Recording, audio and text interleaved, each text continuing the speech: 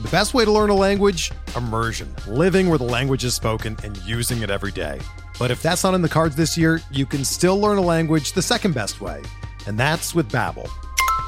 Be a better you in 2024 with Babbel, the science-backed language learning app that actually works. Don't pay hundreds of dollars for private tutors or waste hours on apps that don't really help you speak the language. Babbel's quick 10-minute lessons are handcrafted by over 200 language experts and help you start speaking a new language in as little as 3 weeks. Babbel's designed by real people for real conversations, and their tips and tools are approachable, accessible, rooted in real-life situations, and delivered with conversation-based teaching, so you're ready to practice what you've learned in the real world. Here's a special limited-time deal for our listeners. Right now, get up to 60% off your Babbel subscription at babbel.com/Blue Wire. That's 60% off at babbel.com/Blue Wire, spelled BABBEL.com/Blue Wire. Rules and restrictions apply. Welcome to the RotoWire Prospect Podcast. I'm your host, James Anderson. And on this week's episode, we will be doing our monthly end of the month mailbag podcast where I answer your questions from Twitter. And the sole topic here will be questions that were pertaining to my update of the top 400 prospect rankings that went up on the site Tuesday afternoon. I really appreciate everyone reaching out and supporting my work on those. It's really feels great to have that many people checking those out and waiting for those. And I know a lot of you were itching for those to get released. I wanted to wait really as long as I could to release those this year, because we're still dealing with such small samples on these guys. And, I like to react, but I like to try to eliminate as many overreactions or underreactions as possible. And so waiting until around Memorial Day seemed like the way to go on those. And it also allowed for a lot of the guys, basically anyone who opened the year in the big leagues and did not get sent down has graduated at this point. So that was a nice aspect of waiting as well. The ETAs have been fully updated there. The team top 20s will be updated probably tomorrow. And then tomorrow, I'll also be releasing an article version of this podcast where I basically just kind of write out my answers to all these questions, post it as an article. I know a lot of you enjoyed that format last month, so I'll keep doing that going forward. All right, the first topic here had several questions about why Royce Lewis is up at number 2 overall. I was actually kind of surprised that this was such a controversial rank for a few people. I don't necessarily understand the backlash, but I'll kind of walk you through what I like about Royce Lewis. He is a 5 category guy, 100%. Like, his bat speed is off the charts. I think he certainly showed that in a very brief taste of the big leagues. His speed is a game changer on offense and on defense. He can play every position in the field. But really, what it boils down to is this is a guy that we hadn't seen play in games since 2019 in the Arizona Fall League. And so he was just an impossible rank coming into this year after missing all last season with injury, after missing 2020 with the pandemic. Like, from a tool standpoint, Royce Lewis is a top 10 prospect, from just power, speed, proximity, like that all adds up to top 10 easy.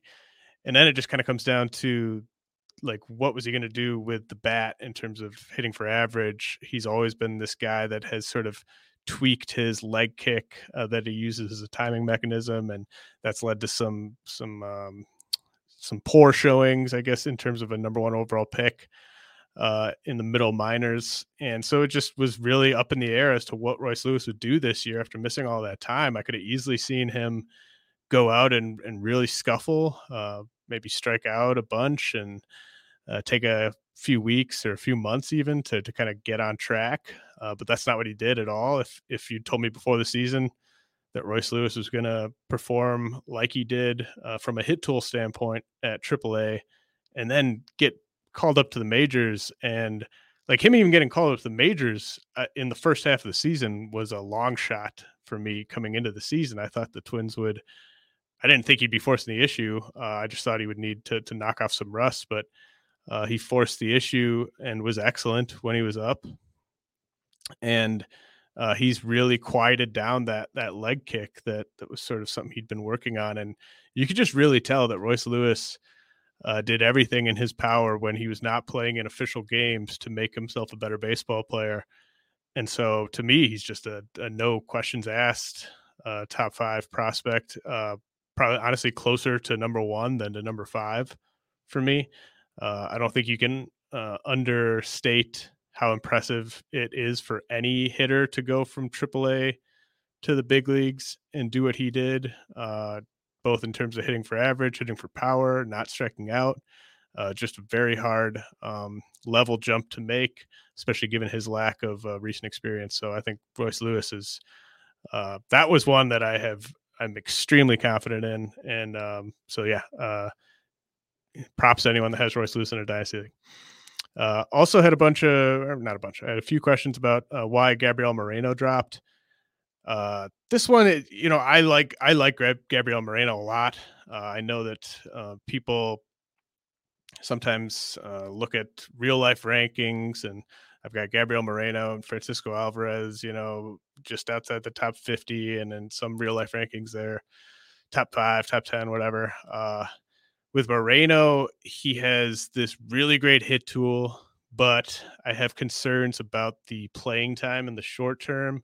I really wanted them to trade Alejandro Kirk or Danny Jansen or even Moreno at some point in the offseason, maybe even in season, to really kind of clear up that logjam, because the way I sort of see it, I just don't see Moreno playing enough. Like I don't see him being this 5-day-a-week catcher this year when he comes up, or even next year, barring some sort of trade. And I think given his lack of game power, you really want him playing 4 or 5 days a week so that he can threaten 20 homers. Because if he's just getting, if he's kind of playing as much as Jansen or Kirk play now, I think you're looking at like 10 homers over a full season. And another sort of comparison I think of with Moreno is like, would you be disappointed if I told you Moreno was just going to be Kyber Ruiz 2.0 with less playing time? Because like, I think that he and Ruiz are extremely similar from both a hit tool and a power standpoint. So I've got him ranked just outside the top 50. I think you could make a case for having him 20 spots higher, especially if I was just ranking based on just pure talent and not factoring in projected playing time. He probably would be 15 spots higher, but that's the reason for that one. He hasn't done anything where I'm just like, oh, I'm lower on Moreno now. It's just kind of looking at that situation, trying to figure out where you're getting the playing time, especially at a position like catcher. Also had several questions about Miguel Vargas's ETA with the Dodgers. He's probably big league ready right now. Long term, I think he's going to be very similar to the guy he's going to replace in Justin Turner, where he hits for a really high batting average, gets you 20 plus homers, and hopefully stays healthier than Justin Turner. But I don't have any sort of obvious, like, this is how Vargas gets the call and this is how he slots in. Probably would have to take like a serious injury to someone ahead of him. I mean, I don't see the Dodgers just taking playing time away from Max Muncy, given how productive he's been for them. The plate skills seem to still be there for Muncy, and he obviously was dealing with an injury in the offseason. I think the worst thing you could do is start taking playing time away from like Gavin Lux, just kind of given where he's at developmentally. They have some underperforming guys. Are they going to take playing time away from Cody Bellinger to give it to Miguel Vargas? I don't really see any of those happening. So the nice thing about being the Dodgers, when you just have this much in terms of big league talent, minor league talent at every level of the minors, every position in the minors, is you don't have to rush guys. You can really take your time, and it's going to be frustrating for people that have Vargas in dynasty leagues, but we might not see him before September. If we do see him this year before September, I would guess it's due to a player being injured ahead of him with an injury that's going to take more than a week or two to recover from. But Vargas is just a great long-term prospect. I had someone else ask if I like Vargas as a hitter more than Triston Casas. The answer is yes, very definitively yes on that. Bob May wants to know what I'm doing right now on Josh Lowe. Do I see him back in the majors anytime soon? And has my outlook changed on Josh Lowe? I do have some concerns emerging, and it was always a possibility, but I think you have to look at Josh Lowe and be a little concerned that maybe he's a quad A guy. He will be back up, and he'll probably go back down, and they'll be back up again, and they'll go back down. Like I could see him just being up and down all summer. Whenever they just need a fresh guy, if someone's dealing with a nagging injury. But it's just it's a little concerning that the strikeout rate has just stayed flat for him. I think it's a tough thing for him to solve in season with just really getting the swing and miss in check, and some of it is he's like he has an okay eye. Like he's a patient hitter as well. So like some of the strikeouts are just from him being patient and getting deep into account. But I do think you got to be a little concerned at this point. There's some concerning indicators with Josh Lowe. Stealing Goof Troop Valor wants to know if the power ever develops for Austin Martin. And if I'm bullish, what's the ultimate power upside? And if bearish, what does the overall ceiling look like without much power? I do not I have Austin Martin ranked just inside my top 50, and I do not think there's a ton of power coming. So I am bullish on everything else. Like I think Martin he's one of the more unusual prospects I can remember ranking. I think he's kind of like an 8 to 15 homer guy.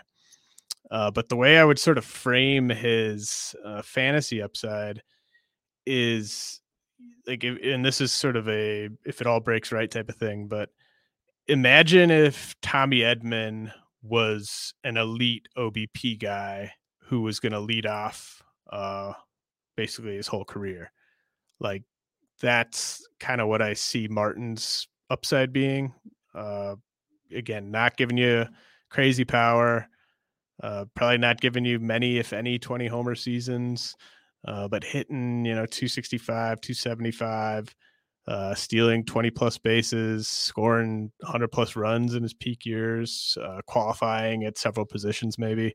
I think that's all within range for Martin. He's just got such a incredible bat to ball ability mixed with aggression and success on the bases and an ability to work the count too. So he's really, really good at a few things that are very important, and he's not so good at other things that are very important, like hitting for power. But I think the things he's good at outweigh the things he's not great at.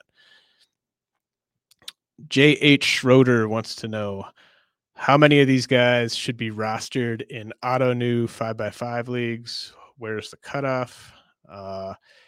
I think prospects 1 through 13 should all be rostered. I do think that. So like, I'll give you an idea of some tiers. When I was kind of working on this, to me, Corbin Carroll, Royce Lewis, Riley Green, Jordan Walker, Jordan Lawler. That's kind of a tier, the top 5. And then Adley Rutschman, Shane Baz, CJ Abrams, Robert Hassel, Miguel Vargas, Grayson Rodriguez, Alec Thomas, Mackenzie Gore. That's maybe another tier. So that's 1 through 13. All those guys should be rostered. Even the guys who have no chance of coming up this year, I think they're good enough long-term prospects that in Ottoneu I would be happy keeping them for multiple years before they're up.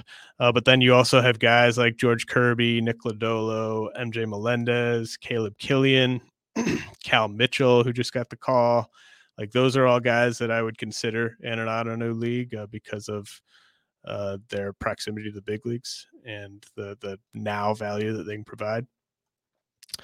Coworker DJ Trainer snuck this question in. I think he maybe just wanted to see if I would actually read it on the podcast, but looks like Brennan Davis, Luis Matos, and Kobe Mayo all dipped in this set of rankings. Those three guys plus George Valera and Taj Bradley were all sent away by you in a trade for Mike Trout in a dynasty league recently, and he wants to know if I would have made that same trade a month ago or 2 months ago, or if this was a case of me just sort of reacting in the moment and telling those guys.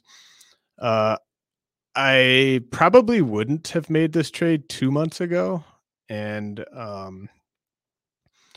part of it is I think there's value in seeing sort of how good is your dynasty team that year. Like, does it look like you have a realistic chance of winning the league or at least cashing in the league?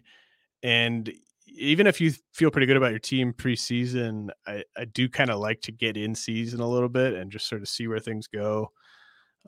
See if most of my guys are as good as I think they are, and if I deal with any crazy injuries early on.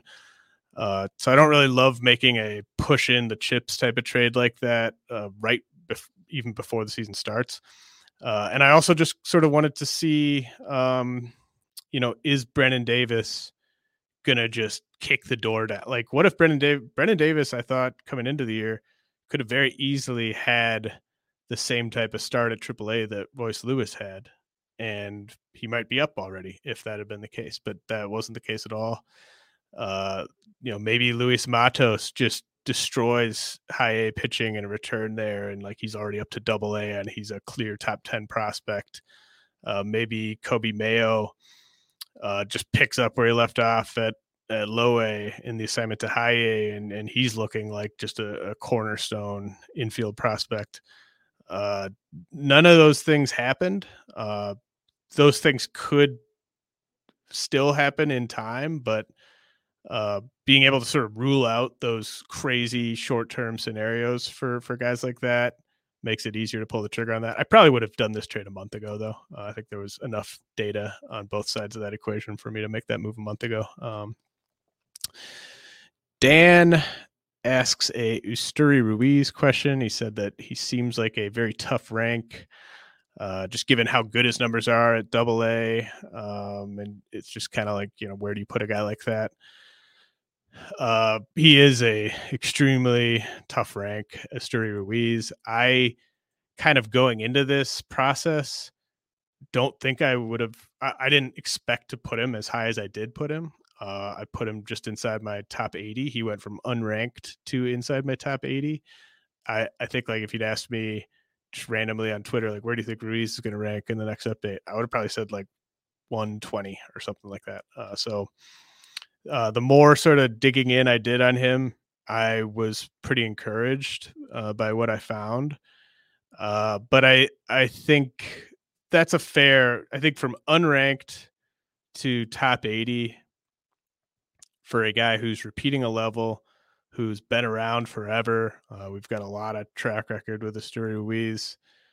I think that's a fair like first step of endorsement, and I really want to just sort of see how he does at AAA. I assume we'll get to see him at AAA here in June or July, and then sort of how he handles that change in pitching, I think will be important for kind of figuring out where to slot Ruiz on the next update. Flunky has a few questions. He says, what's keeping Robert Hassell out of the top 5 for you? Hassell is a top 5 caliber prospect to me. I think what he is, tools, performance, I think it's top 5 caliber. But I also think that the guys I have ahead of him are really good too. It's not meant to be a slight on Robert Hassell that he's not top 5. Once Royce Lewis, Riley Green, Ed Rutschman, and Shane Baz graduate, which I think all 3 or all 4 of those guys will graduate probably, if not by my next update, pretty close. Then I think you'll see Hassell top 5 if he kind of keeps doing what he's doing. He wants to know if I'm officially worried about Anthony Volpe. I'm not worried about Volpe, but I don't think he's an elite prospect. I think he's a really good prospect. I don't see he doesn't jump off. When I watch video on him, he doesn't just really pop athletically or physically to me. I think he's kind of like similar to, I've made this comparison before. I think he's kind of similar to like Gavin Lux when Gavin Lux was a prospect. And he says I'm probably the lowest on Zach Veen that he's seen, and wants to know why I have Veen ranked where I do. I think Veen's fine. I'm really not sure what he's going to be. I like sort of feeling comfortable in what I think a player is going to be. And with Veen, I don't think the speed's going to age well.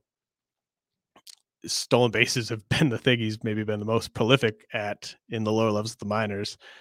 I don't think he's going to be more than like a 10 steal guy, even early in his big league career. And then I have some concerns about the hit tool. Coors Field will be great for that, but I'd like to see him, if he gets the push to AA and keeps the strikeout rate kind of where it is, I think that would be good to see. But I'm not sold on the hit tool with Veen, and then he's not getting to a ton of game power right now.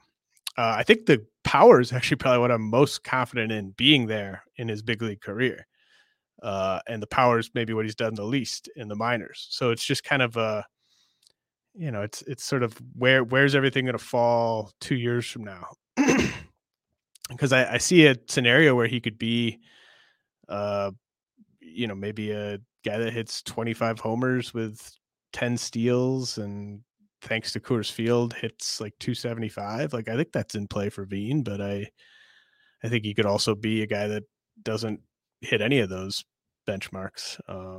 And I have no faith in the Rockies getting the most out of Zach Veen. All right, let's head to a quick message from our sponsors. We're driven by the search for better. But when it comes to hiring, the best way to search for a candidate isn't to search at all. Don't search, match with Indeed. Indeed is your matching and hiring platform with over 350 million global monthly visitors, according to Indeed data, and a matching engine that helps you find quality candidates fast. Ditch the busy work. Use Indeed for scheduling, screening, and messaging so you can connect with candidates faster. Leveraging over 140 million qualifications and preferences every day, Indeed's matching engine is constantly learning from your preferences, so the more you use Indeed, the better it gets. Join more than 3.5 million businesses worldwide that use Indeed to hire great talent fast. And listeners of this show will get a $75 sponsored job credit to get your jobs more visibility at Indeed.com/Blue Wire. Just go to Indeed.com/Blue Wire right now and support our show by saying that you heard about Indeed on this podcast. That's Indeed.com/Blue Wire. Terms and conditions apply. Need to hire? You need Indeed. Whether you're a world-class athlete or a podcaster like me, we all understand the importance of mental and physical well-being and proper recovery for top-notch performance.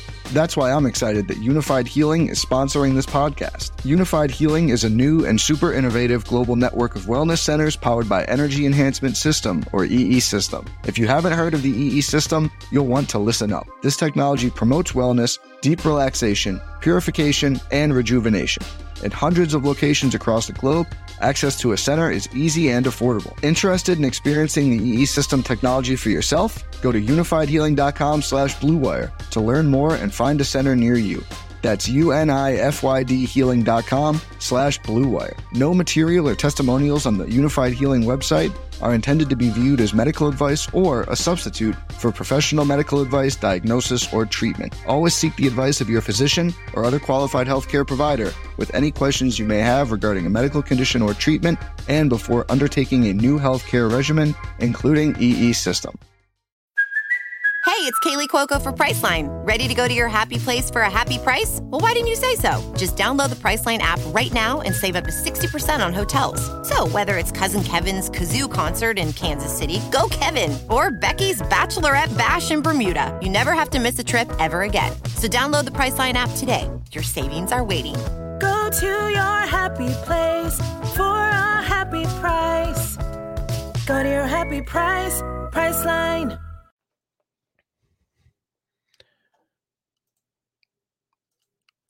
All right. Toolsy wants to know if I'm worried about Luis Matos.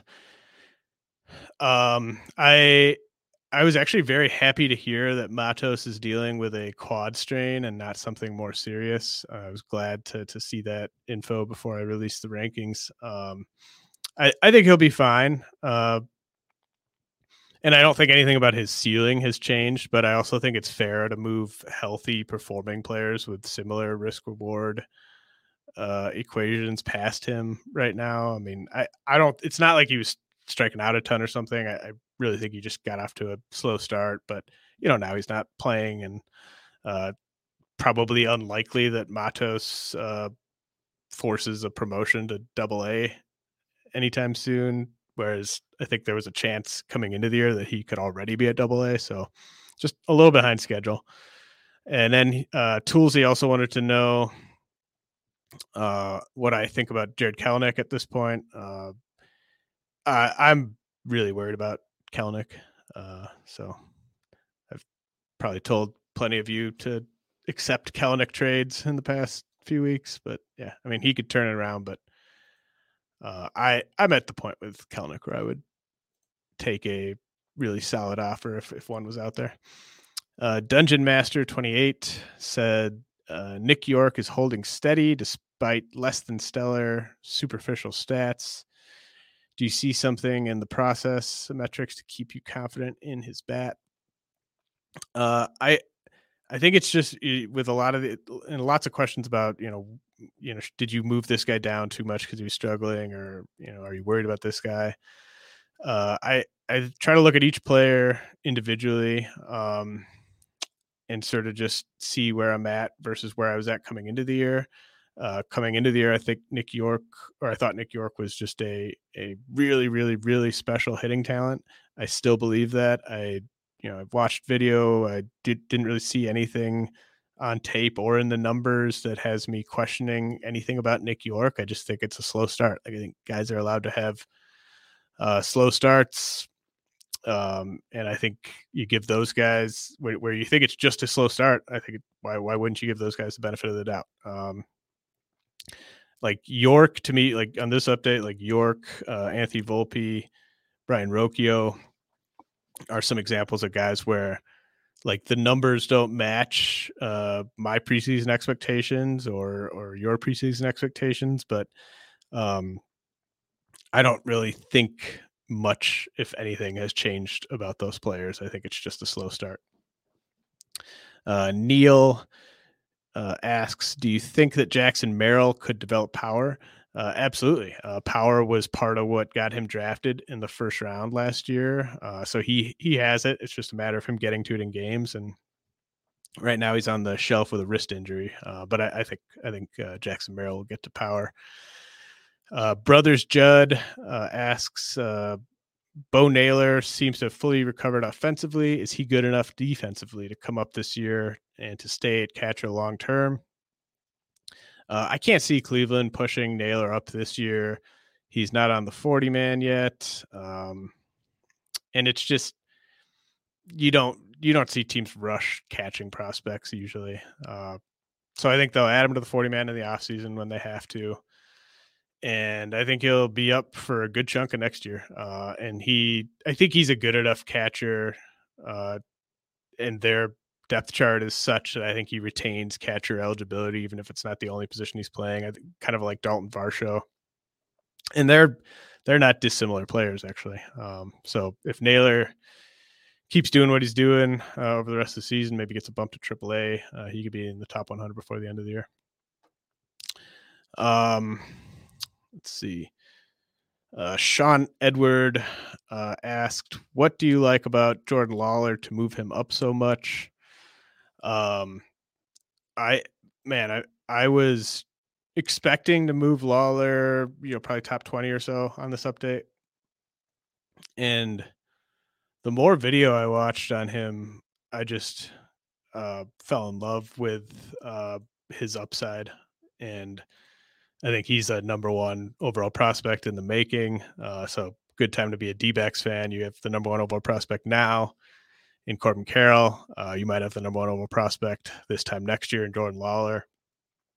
And you'll get another high pick in this year's draft. So the Diamondbacks will not be without high-end talent on the offensive side of things before too long. Lawler, when I was watching video of Lawler before the draft, I thought his physicality was a weakness, and he is just a man now. Really stood out for, he's still got quick twitch. I think he's actually got a faster bat now than he did as an amateur because of the good weight he's put on.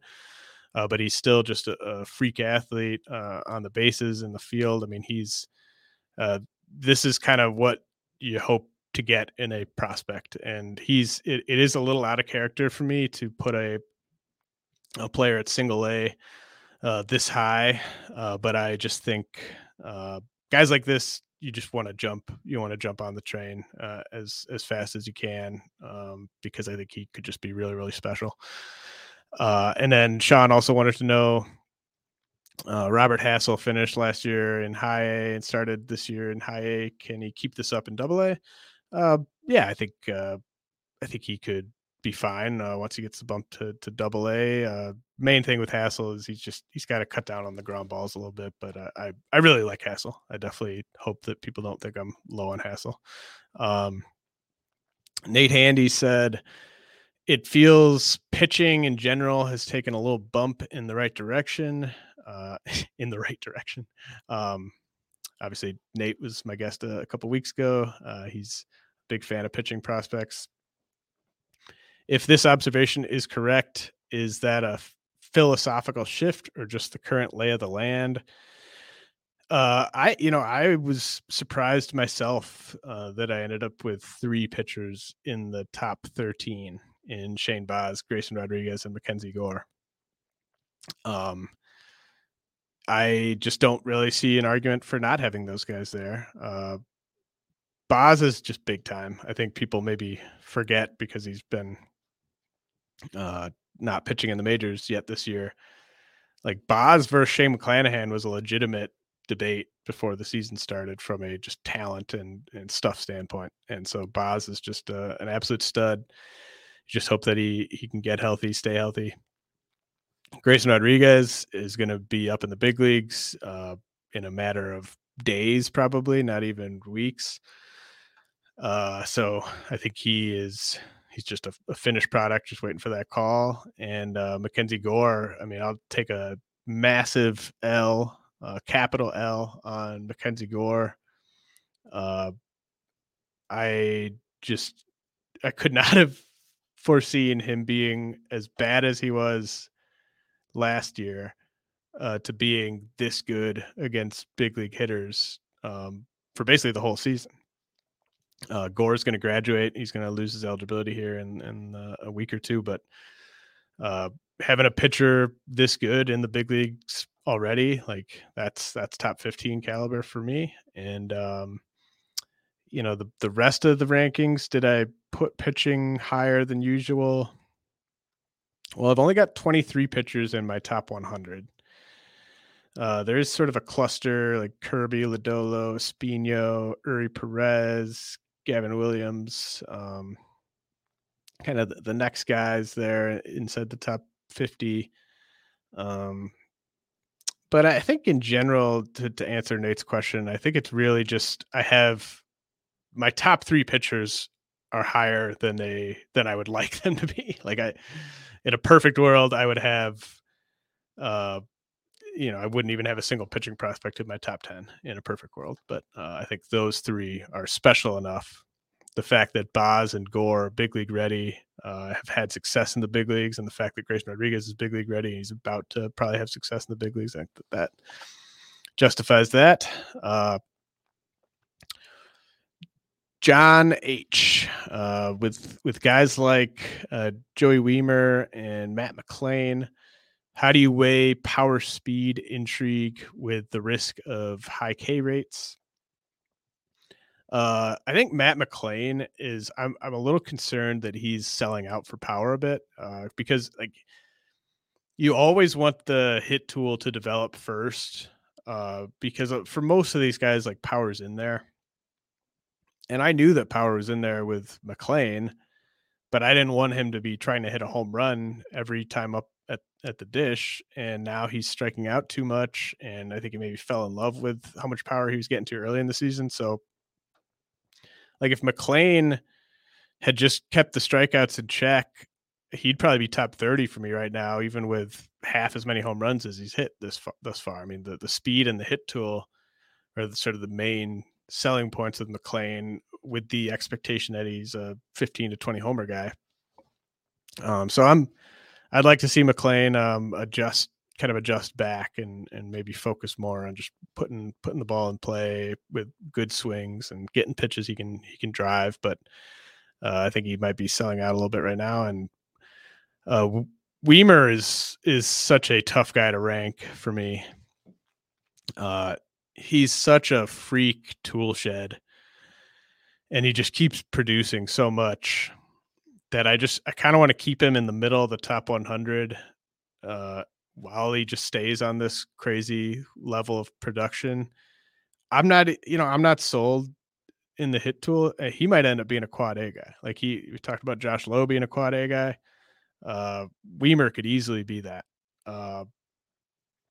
But there's no, like, the amount of elite prospects is fewer than most people think. The bust rate of guys between like 20 and 50, or even, like 20 and 80, it's really high. I think it's higher than people would estimate. And so Wiemer could bust. Wiemer could also just be a total fantasy monster. So I'm kind of putting him, I think I have him like around 60. That's knowing full well that he could amount to absolutely nothing. I just think he has to be in that range while he's producing like this. Steve G wants to know how I separate guys who are pop-ups who will stick as opposed to one-year wonder pop-ups who flame out. And he mentions Anthony Volpe. I don't think Volpe's flaming out by any stretch. I think guys like Jordan Walker and Jordan Lawler are just they have more loud tools than Volpe does, so they passed him. Robert Hassel maybe has similar-ish tools, but he's been way better than Volpe, so he passed him. But I think in terms of like pop-up guys this year, like a couple guys sort of stand out to me that went from unranked to inside the top 100, where I would say that they are pop-up guys, even though I've had them ranked at times in the past. But just to go from unranked top 100, Lennon Sosa with the White Sox and Jacob Amaya with the Dodgers, they both just check a lot of boxes from just the stats, but also the eye test. Like when I watch Sosa and Amaya, I think it kind of aligns with how productive they've been this year. Just really explosive swings. Amaya has really, I forget who had the report. It might have even been Jeff, but someone at BA had, I think it was Jeff actually, had a report on him at BA talking about how he kind of optimized his launch angle and is just taking much better cuts. And I see it, and they both have a combination of power production and low K rates at against upper level pitching that I'm a believer in. So I think you just kind of want the person to be able to check all the boxes to kind of believe in the pop-up guys. Like I don't really believe in Moises Gomez, who's another guy that I have had ranked in the past, but it went from unranked to ranked because of his production at AA. But like, I think Gomez is the type of guy where I'm just not really a believer, at least yet, because of the strikeouts. Andrew Redding, a friend of the pod, says, I'm thinking of trading Henry Davis, but I already have Keibert Ruiz and Francisco Alvarez. I'm not sure I need another catcher. I would maybe just try to trade Alvarez for Henry Davis. I think a lot of people would take Alvarez over Davis. I would take Davis over Alvarez. But you definitely don't. I wouldn't want to have all three. That's for sure. When Forrest Whitley and Andrew also want to know, when Forrest Whitley comes back, do you think he still has the potential to be a top pitching prospect? Totally. Like I could see a scenario where by the end of August, Forrest Whitley is a top 75 prospect for me, or just off the rankings completely. He's in a very volatile spot right now. Almost kind of like I don't know, this is maybe not fair to Royce, but sort of a pitcher version of Royce Lewis, where I just have no idea what Forrest Whitley is going to look like when he comes back. I could see him just shoving. I could see him not being able to throw a strike. And so he's kind of in limbo right now and in the middle of the top 400. But I would not rule out Forrest Whitley really reestablishing his value. Ulysses wants to know what my forecast is for Ken Waldichuk with the Yankees. He says maybe a number 2 starter. I don't know if I'd go that high, but he's definitely a starter. He's trending up. I mean, I maybe even could have put him higher. I think I put him like around 150. But Waldichuk is trending up, and I could see him being like a mid-rotation guy. It's just the Yankees have all these guys. There's only so many spots in the rotation. So I think like Hayden Wesneski gets a look before him. JP Sears is a guy that I have interest in, even in redraft leagues right now. So they've got a lot of options in that rotation here coming in the coming years. Ulysses also said back 2 years ago or so, I recall you liked Tariq Skubal the most of the big three in Detroit. What do you think his ceiling can be? I think you recall incorrectly.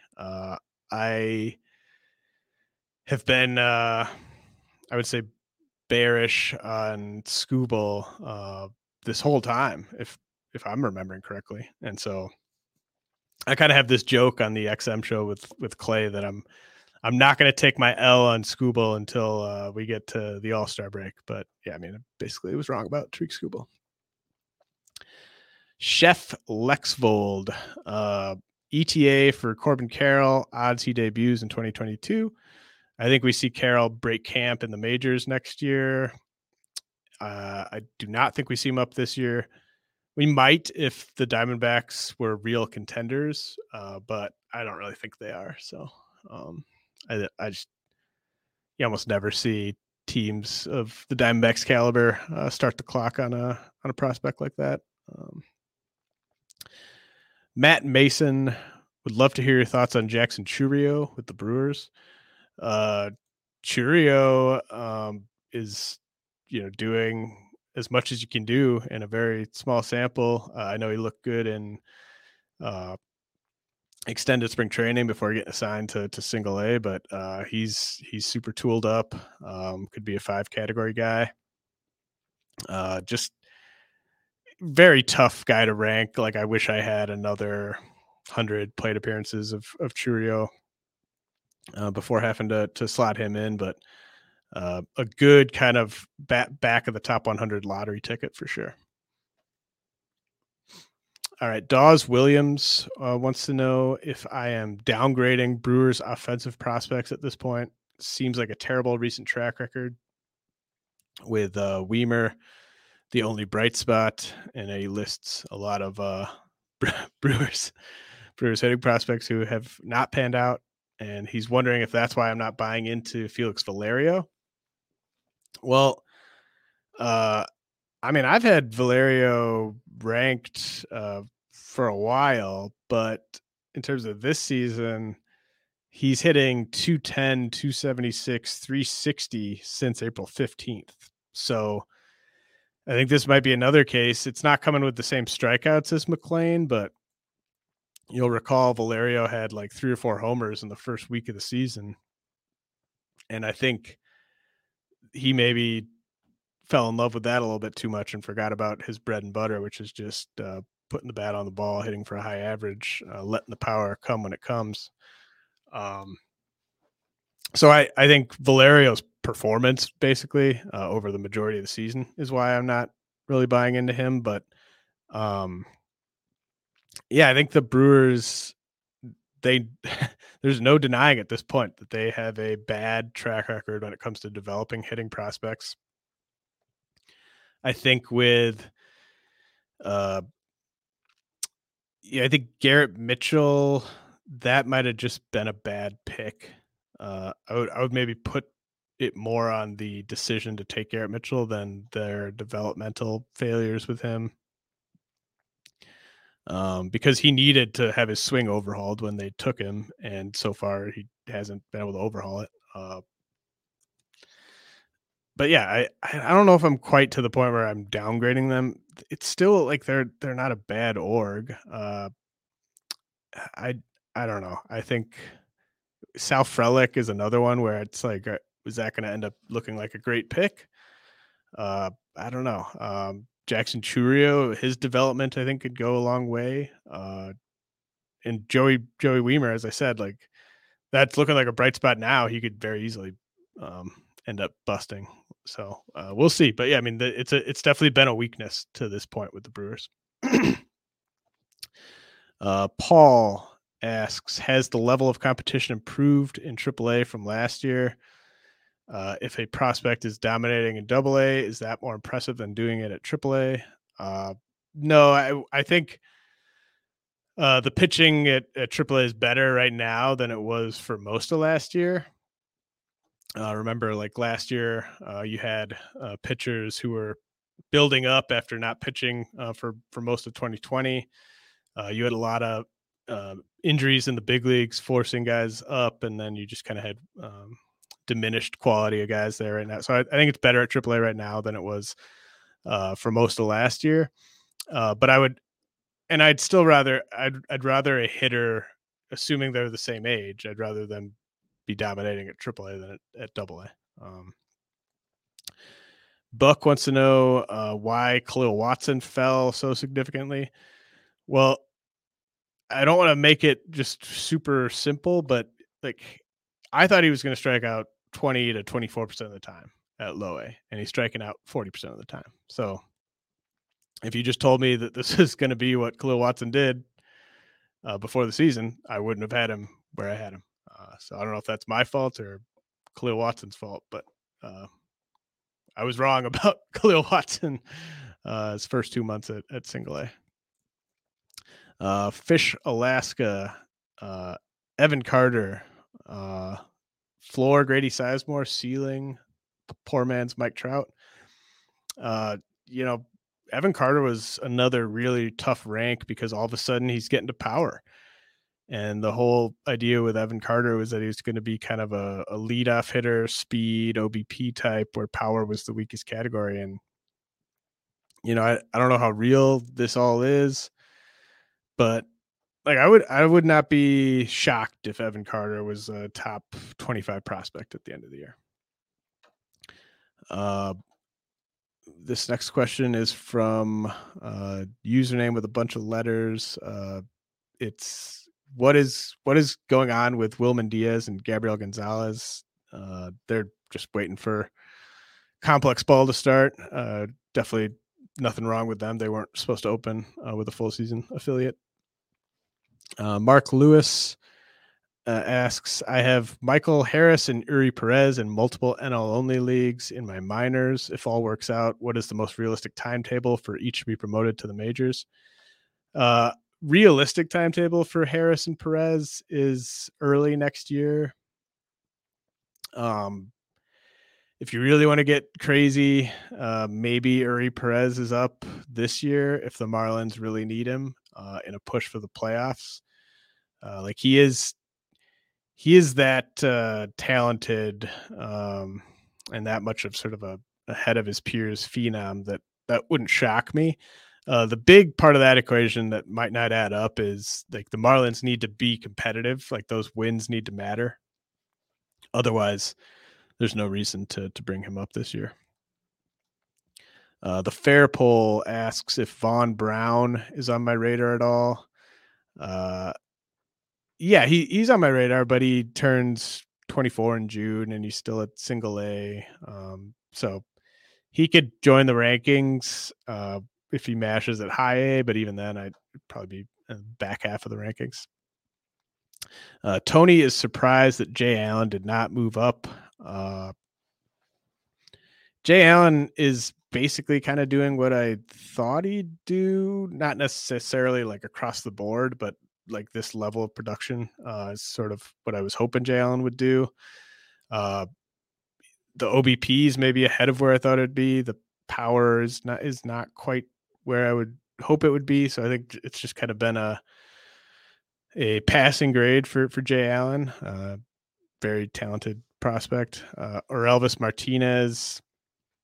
He wants to know, like, if it's just a matter of the Blue Jays being too aggressive and promoting him too early.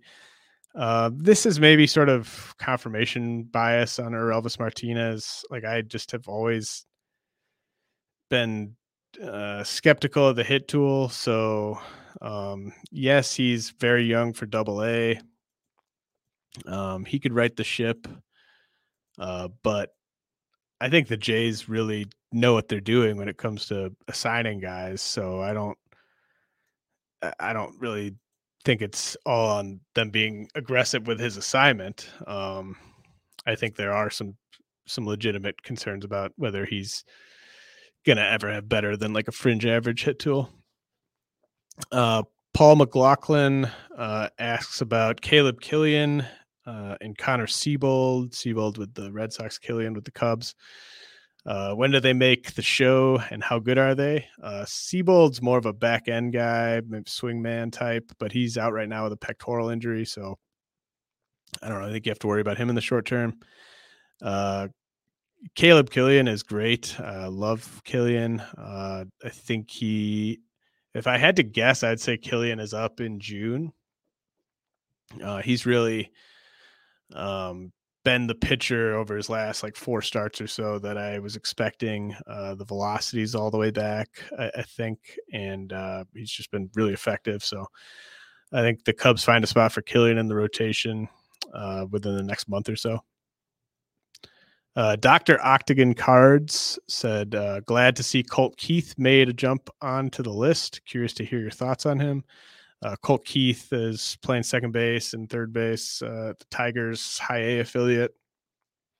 Really solid all-around hitter. I think he's hit over power for now, but he's a big boy. He's 6'3", 215. So I think he can be sort of a classic power hit third baseman if all goes well. So yeah, Colt Keith definitely trending up. Dandy Chiggins, what's the ultimate ceiling for Brian Bayo? Just saw him pitch and was very impressed. I think Bayo could be, maybe number 2, number 3 starter. Love his trajectory right now. He just keeps forcing the issue, forcing his way up the ladder. Lot of good internet scouting going on Brian Bayo. Lots of good video out there if you want to check him out. But I think he could be like a top 30 starter for fantasy if it all comes together. Dandy Chickens also wanted to ask about Gunnar Henderson with the Orioles, who made a huge leap. Wants to know sort of what his home run, stolen base, OBP upside is. Gunnar Henderson is, I think it's a really fun comparison to compare Gunnar Henderson and Anthony Volpe, 2 AL East shortstops. Henderson's third baseman, but was drafted as a shortstop. Basically the exact same age, exact same level, and Henderson is really just dominating in all facets. I think what really stands out to me about him is how easy he hits for power to all fields for his age. Like his home runs are just monster shots, no doubters, even to the opposite field. And then to be hitting for that type of power while also walking more than he's striking out, I think it's just really exciting development for Henderson and a return to Double-A. And he's still very young for that level. So I think he could be like, I don't know, like a third or fourth hitter for them long term who hits 30 plus bombs. I think that's very realistic. I think he's the stolen bases oversell what I think he'll do in the majors, though. I know he's been running a bit at Double-A, but he's pretty big. I don't think he's going to run a ton in the majors. Dan, how does the quality of the top 10 compare to the last few prospect classes? It feels a bit weak to me. It might be a tiny bit weak. You do have Julio Rodriguez and Bobby Witt not on these rankings anymore, and so they were certainly stronger when those two are on there. You don't have Spencer Torkelson on there anymore. I don't even know if Torkelson would still be in my top 10 if he were still eligible, though. I think the high end talent looks like a normal top 10 to me.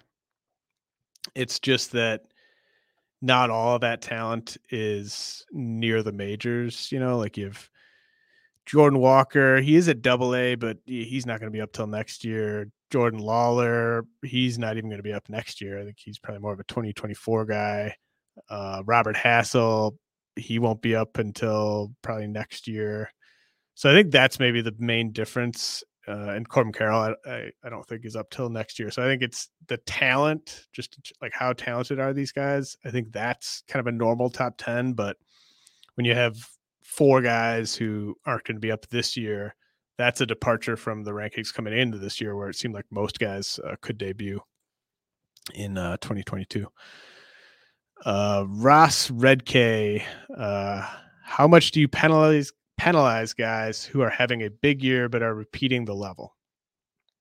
So I think it just kind of comes down to expectations. Like, for instance, Marco Luciano is repeating high A. I expected him to do well in a return to high A. It would have been very concerning if Luciano hadn't done well in a return to high A. So I'm just kind of waiting for him to get the bump to Double-A. And then look at Asturi Ruiz. Ruiz is repeating a level, but I'm blown away by what Asturi Ruiz is doing in a repeat of Double-A. Like, I just didn't even have him ranked coming into the year. So I think it just kind of comes down to expectations. Like, if everyone was expecting this guy to do great in a repeat trip there, then it just kind of confirms that, right? Chris Mickler was kind of commenting on a conversation I had with Chris Welsh on Prospects One. And he was saying, I personally kind of am on Welsh's side of the long-term view being more important, with big movement on some guys that were top 10 before. Like, if they had top 10 pedigree, they have skills worth waiting on. And the new guys need to kind of prove it a bit more. I think so I think 2 guys that stand out to me as sort of these guys were top 10 coming into the year. Why are they not top 10 anymore? Like Brennan Davis and O'Neal Cruz. Those guys, just, I think there's enough red flags there, generally related to both of their hit tools, that I don't think you have to be patient on them. Like Miguel Vargas deserves to be a top 10 guy. Robert Hassel deserves to be a top 10 guy. CJ Abrams and Shane Baz were already top 10. Adley was already a top 10 guy. I've covered, Corbin Carroll. I think most people agree is the number 1 prospect now. Riley Green was already there. So I guess maybe your 3 guys that you would take issue with might be like Royce Lewis, Jordan Walker, Jordan Lawler. Like Lewis has superstar upside, has first round fantasy pick upside, and he's basically big league ready. So I think that he's a no brainer. Jordan Walker, I just think it's so underappreciated how ridiculous it is for him to be as good as he's been at Double-A right now. He's 20 years old and he looks like he's performing like he was some sort of top 5 college pick who is, 23 and he's at Double-A or something. Like you're not supposed to be able to just hit the ground running like this as a 20-year-old 6'5" slugging either third baseman or right fielder. Just very rare for a guy like that to have that much success. And then I covered Lawler. I just think Lawler has a better chance of being a superstar to me than Brendan Davis or O'Neal Cruz do. And they're very different ends of the spectrum in terms of how close to the big leagues they are. But I think that kind of covers that. Rex Rome, how should we refine our processes with Jazz Chisholm's improvements and the K struggles of better graded hit tools like Keston Hiura and Jared Kelenic? So my sort of thinking with Jazz coming into the year, like I did not have any Jazz last year. I thought he was gonna, like, I thought Jazz in the big leagues last year would be as bad as Jared Kelenic was in the big leagues last year. If not, like, I mean, it's hard to be worse than Kelenic was in the big leagues last year, but you get my point. Like I thought Jazz was going to be terrible in the big leagues last year, and then he would, gradually improve and stuff. But Jazz was quite competent, I would say is a solid word for what he was in the big leagues last year. And that impressed the hell out of me because he was just way sort of ahead of schedule. And he was adapting to this increased level of competition at a rate that you just don't typically see. And so it just kind of opened my eyes on Jazz. Whereas with Keston Hiura and Jared Kelenic, when those guys struggled, nobody thought those guys would be as bad as they were when they started struggling. Right. So, I think that's maybe more of the lesson is just kind of we should evaluate these guys based on what was a realistic expectation before they struggled. And if the realistic expectation was for them to have success, and then they struggle as much as Jared Kelenic and Keston Hiura did, that's a bit of a red flag. But on the opposite end, like Jazz, I think a realistic expectation for Jazz last year was for him to really struggle. And so by him not doing that, that just really kind of made me want to load up on Jazz. And I think that kind of brings it back to like Royce Lewis a little bit too. Like, I don't think there were real expectations for Royce Lewis this year. I don't think anyone really knew what to expect. And so for him to be this good, it's just really kind of outrageous when you think about all the context involved, how much time he missed and how much he struggled in past seasons. Rex also wanted to know, I know it's a bit of a folly, but are there any reliever prospects you consider close and of quality? I put Francisco Morales of the Phillies back on the rankings as a relief only prospect. I think you look at like the Corey Knebel contract. Morales could be getting saves for the Phillies as early as next year. So there's one to keep in mind. He also wanted to know if I think more teams should be pursuing the Brewers' strategy of bringing SPs up to the big leagues through the bullpen for experience. I think it's, team by team, you can do different things, but I think it's clearly paid off for the Brewers to do that. I think some teams, maybe if they're not having that much success, might want to consider doing that. I wonder, maybe the Mariners should have just done that with Matt Brash in the first place. Like, if 4 bad starts in the big leagues was enough for you to move him to the AAA bullpen, why not just break him in out of the big league bullpen and sort of see him gain the experience in that role, where it's not going to just each mistake isn't really going to compound the way it did for him. And I think you'll see Ethan Small probably brought up that way for the Brewers this year. Joe Wesseling wants to know where Luis Garcia of the Nationals would fall on this list if he were eligible.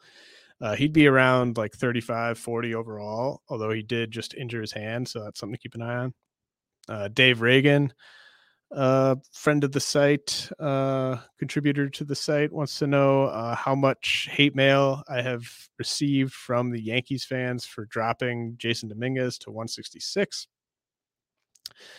Honestly, like 0, but it might be because I already have them muted or because they already have me unfollowed, unsubscribed, I don't know. But no, I think, nobody's really complained about where I've got Dominguez, probably because I had him lower coming into the year, and they can't really find any fault in that.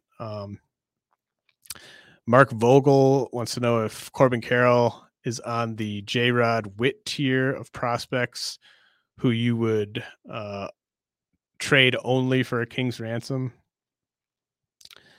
I don't think Carroll's as good of a prospect right now as Julio Rodriguez was coming into the year, but I do think he's as good of a prospect now as Bobby Witt was coming into the year. So I don't know if that works for the context there, but yeah, I think if you're rebuilding, you should be trying to trade for Corbin Carroll. If you have Corbin Carroll, trading him now, like, it better win you your league and give you pieces to potentially win the league next year. Okay, and then I want to just kind of close it out with I love you guys. You guys really helped me by pointing out mistakes or potential errors that I might have made, or just bringing things to light. And so this is kind of like an ombudsman portion of the show. Notorious DAD was wondering about Reginald Preciado of the Cubs, like if he really needed to fall as far as he did. And as soon as he sent me that, I was just like, oh shit, like there's no reason Preciado, like that was just a mistake. Like, I mean, if you're ranking 400 guys, well, really, like you're ranking like 500, 600 guys in a process like this, you're gonna just make mistakes. And I just knew right away, Preciado shouldn't have been. I think I had him like around 290. I moved him up to around 190. So I just overreacted there. So I took a bad rank of where Preciado was, and I gave it another bad rank by putting him down to 300. So I appreciate you bringing that up, Notorious DAD. Preciado has been performing a little bit better this month, and so I think it was just kind of I'm burying this guy, but I overburied him, put it that way. And then I just want to list off some prospects who people brought up as like this guy should be ranked. Alejandro Ozuna, outfielder with the Rangers, who's performing very well as a 19-year-old in low A. I actually don't know much about Ozuna, but I think he certainly has a statistical case to be in the top 400. Jordan Diaz, third baseman with the A's. He's always like, the thing for me with Jordan Diaz is I've had him as like my best prospect available in like multiple dynasty startups, and I just always pass on him. So I took him off the top 400 coming into the year, just because like the stats always were more impressive to me than whenever I'd watch him and just the raw tools. But yeah, I mean, you can't really argue with what Diaz is doing right now at AA. So I think there's a case for him to be like in the top 300 or so. Blaze Alexander with the Diamondbacks. I'm still not that impressed by the plate skills with Blaze, and that's kind of always been his issue in the past. So kind of borderline as to whether he should be on the top 400. And Manuel Valdez, infielder with the Astros, putting up monster numbers at AA, I believe. I think, he's a smaller guy, but he's got some juice in the bat. I think there's a decent case that Valdez should be ranked right now. Maybe even, top 250, 275, something like that. And then Ryan Ward, outfielder with the Dodgers, a guy that I've had ranked in the past. That system is just so crowded. It's tough to know like which, because they have at every level of the minors, the Dodgers have like 4 or 5 guys who are a little old for the level or putting up monster numbers. It's tough to, decide which of those guys to rank and which ones not to. But I think there's certainly a fine case for Ward to be, again, kind of in that 250 to 350 range. So I appreciate all those suggestions and everything. Keep them coming for the next update. And like, I'm not gonna bat 1,000, not gonna come close to batting 1,000. So definitely, hold me accountable. But don't go overboard. Just hold me accountable when you really think it's something I might have missed. All right, that'll do it. Really appreciate everyone tuning in.